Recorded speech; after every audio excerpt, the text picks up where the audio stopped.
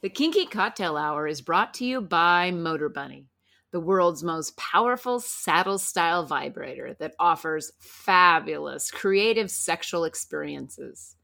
We use it and it rotates, it vibrates, and it delivers mind-blowing orgasms. Enjoy Motor Bunny as your favorite sex toy. When you order the Motor Bunny, multiple attachments are included along with the Link controller, which allows wireless control from anywhere. Motor Bunny is the world's most powerful saddle-style vibrator on Earth. Use the link in the show notes and spice up your sex life with a Motor Bunny. You're listening to Kinky Cocktail Hour, a conversation between adults about sex-forward relationships, kinky lifestyles, and frank communication. If you're under 18, please stop listening and visit scarletteen.com.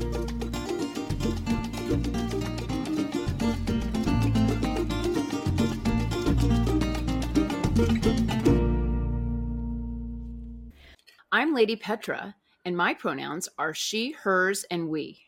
I'm Safa Master, and my pronouns are him, his, and we. And this is Kinky Cocktail Hour. Cheers! Okay, what am I drinking today? You are drinking a new drink. Okay. It's called a Tequila Honeybee. Tequila Honeybee, okay. Yeah, so you use 2 ounces of Reposado. So we use good Reposado. We have a good one. And I just got done making a honey syrup. Okay.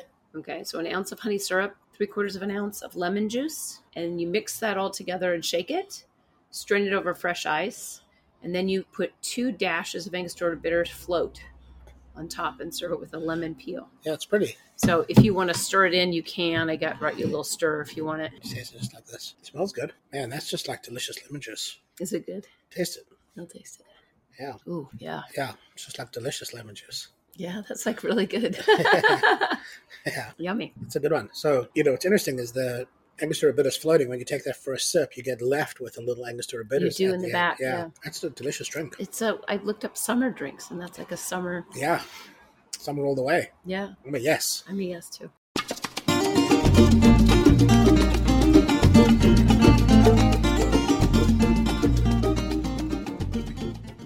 The Kinky Cocktail Hour is brought to you by Slub USA, the world's strongest, most powerful male masturbator.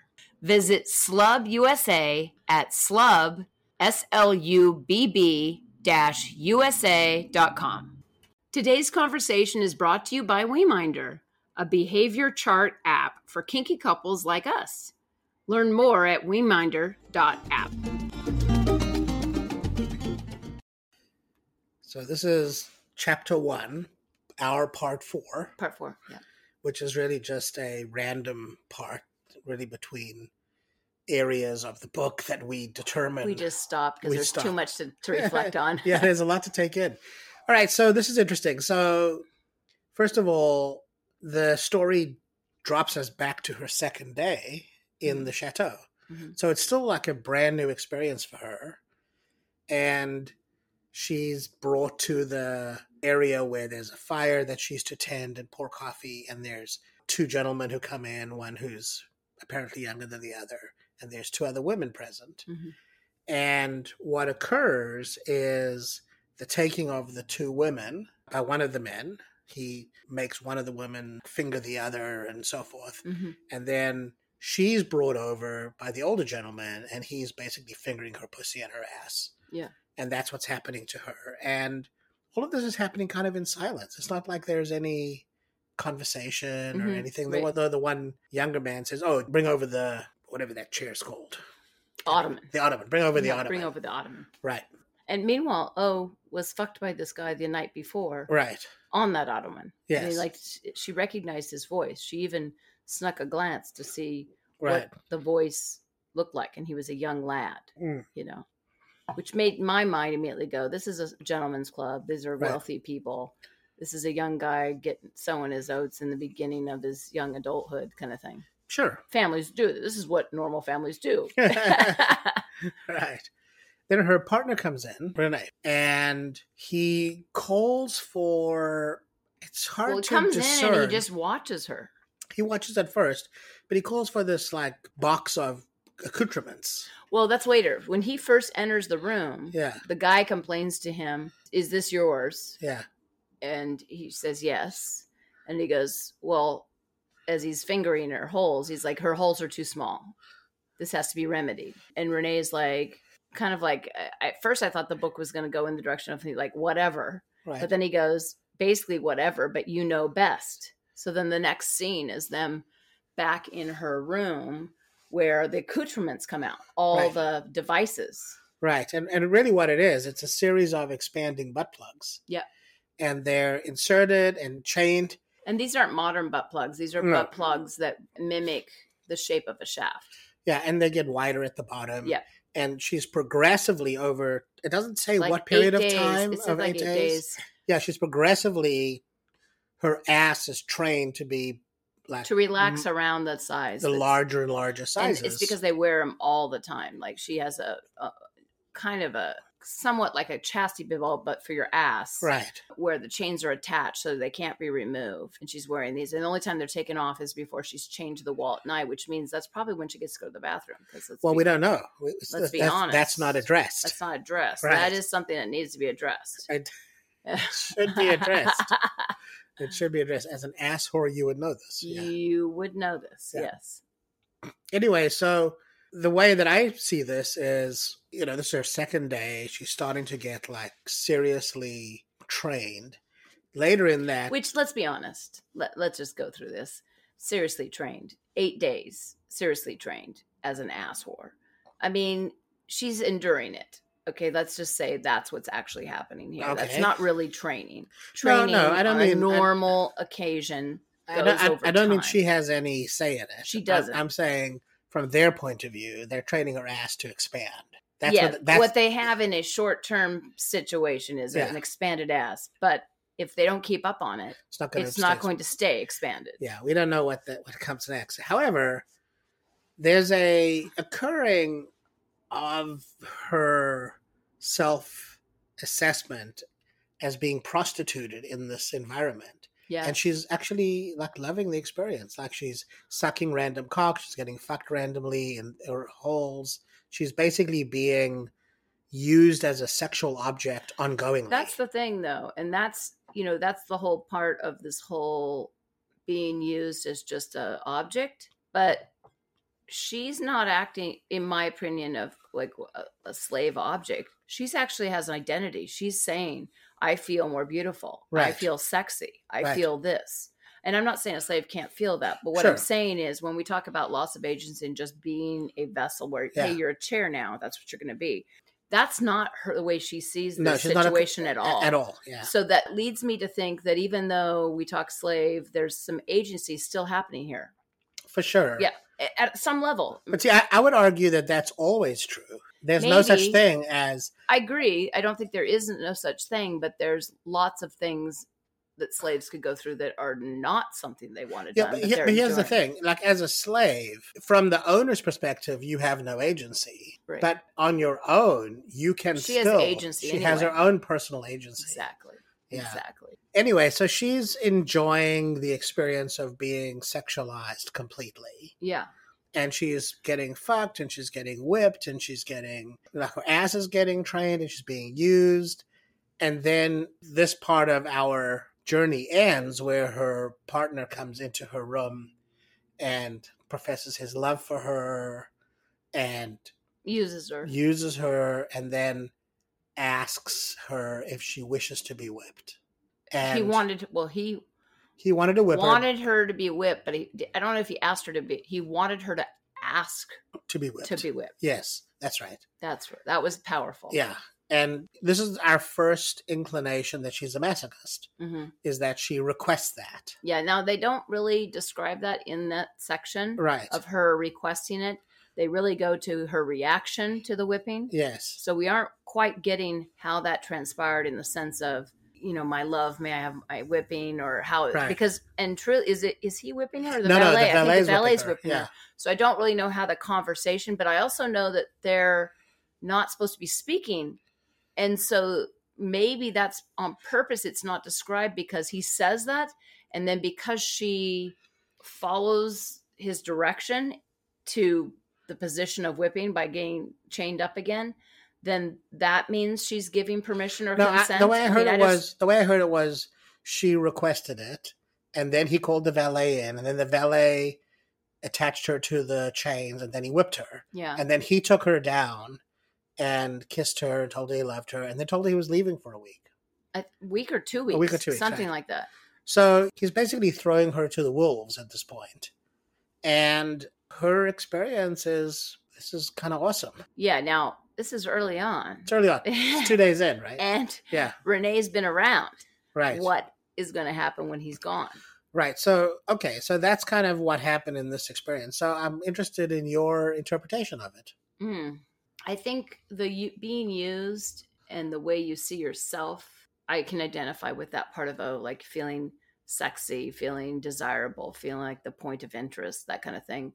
Yeah. Just by the serving your dominant. I think that's very evident for me. The titillation that she's going through with the using, and she's experiencing new things like butt plugs and things like that. I think there's a titillation with that in the beginning, and then it just becomes a thing you do. Like I get that a lot online on FetLife. Like people can't believe I've wore butt plugs this many years. Right. They always want to know the size. Like everyone's a size hound. They want to know the size and they want to know this. To quite frankly, at this point, if I wear too small of a size, the butt plugs actually cut into your sphincter. Right. It's very uncomfortable. So you want the right size for you. Right. Everyone's body's different. So it's not about being a size hound. It's about finding the size that fits for you, that you can move in your everyday life seamlessly, right. But be reminded that you have a butt plug in. You know, that's kind of thing. And, you know, the idea is true when you wear a butt plug, and then we've seen, it's easier to be an ass whore. And when you haven't worn a butt plug for a while, if it's been over an extended period of time, it's harder. You have to use your techniques of relaxation better. Yeah. Initial shock, the muscle memory, the muscle tone has to remember that that's what's happening. All right.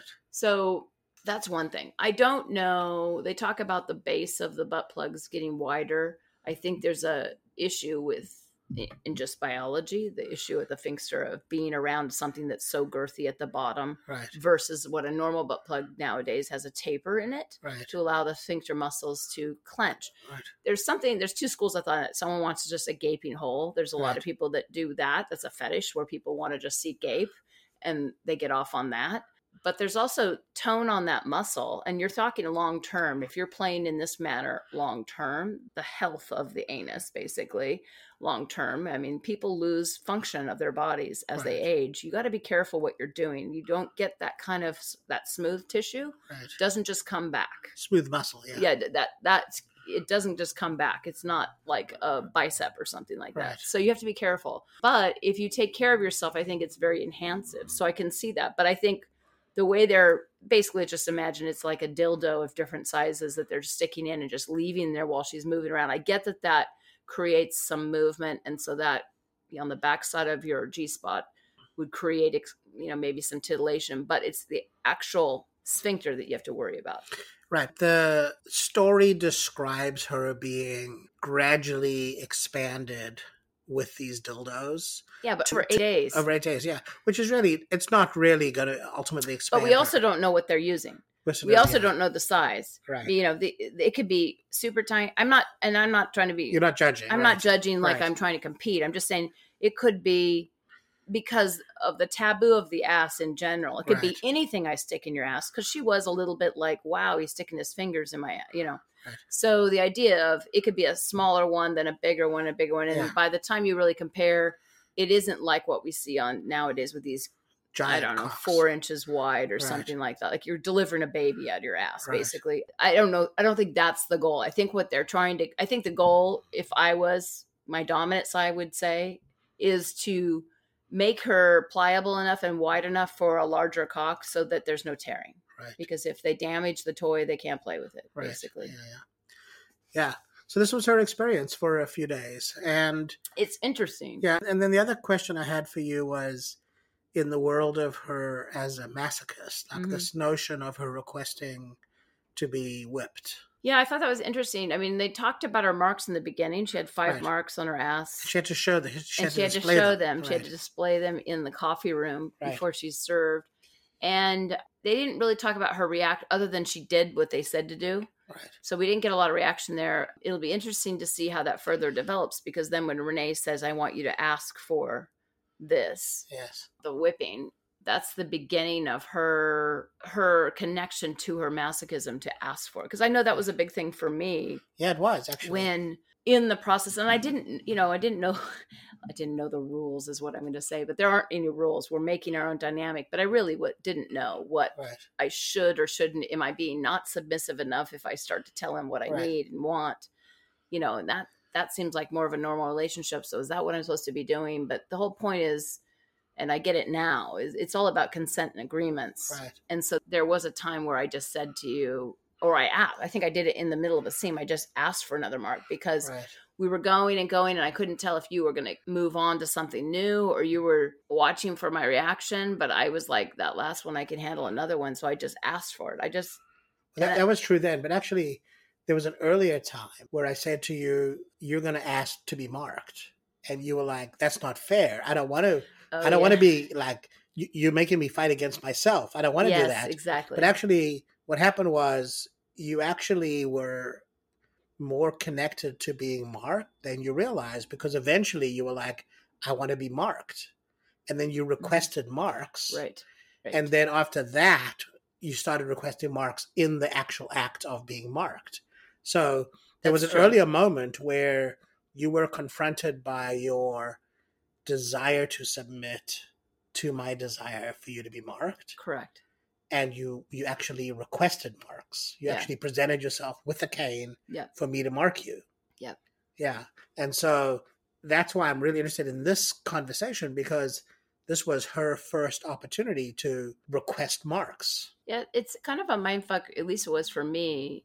I don't think it falls into anything like shame where I'm feeling badly about asking more, but it almost feels like you're crossing a line. It's a definitive line on who are you as a person when you are requesting this. Yeah. And of course you'd say as masochist, it seems easy, but I hadn't quite got there with that's who I was. I thought that was a part of me, but I wouldn't say that was me. Right. And I was also fighting the idea of like, what will this position me as? Then I get to be everyone's punching bag. What I need to be able to enjoy what's happening here, and lots of stories came up in my head on why I would do this, or what hole am I going to fall down if I declare this? Right. And if I declare this is then that's the expectation now. And so there was a lot going through my head. So I can only imagine there's a lot going through her head, but now with her lover being gone for a couple of weeks, I mean, this is all going to change because she's not talking to her lover now. These are all just random people. They're random people, and these are valets who are there to whip her. Yes. And random men to use her. Right. Yeah, it's going to shift. It's going to be an interesting shift. Yes. Yeah, well, progress in the book. I know. Great. Yeah. That's it for today. If you're interested in kinky relationship coaching, online domination, or if you'd like to sponsor the pod to keep it going, please visit our Patreon website at Lady Petra Playground. You can reach me via email at ladypetraplayground@gmail.com. Our music is composed and performed by Roger Ferguson, who can be found at rogerfergusonmusic.com. Till next time, cheers!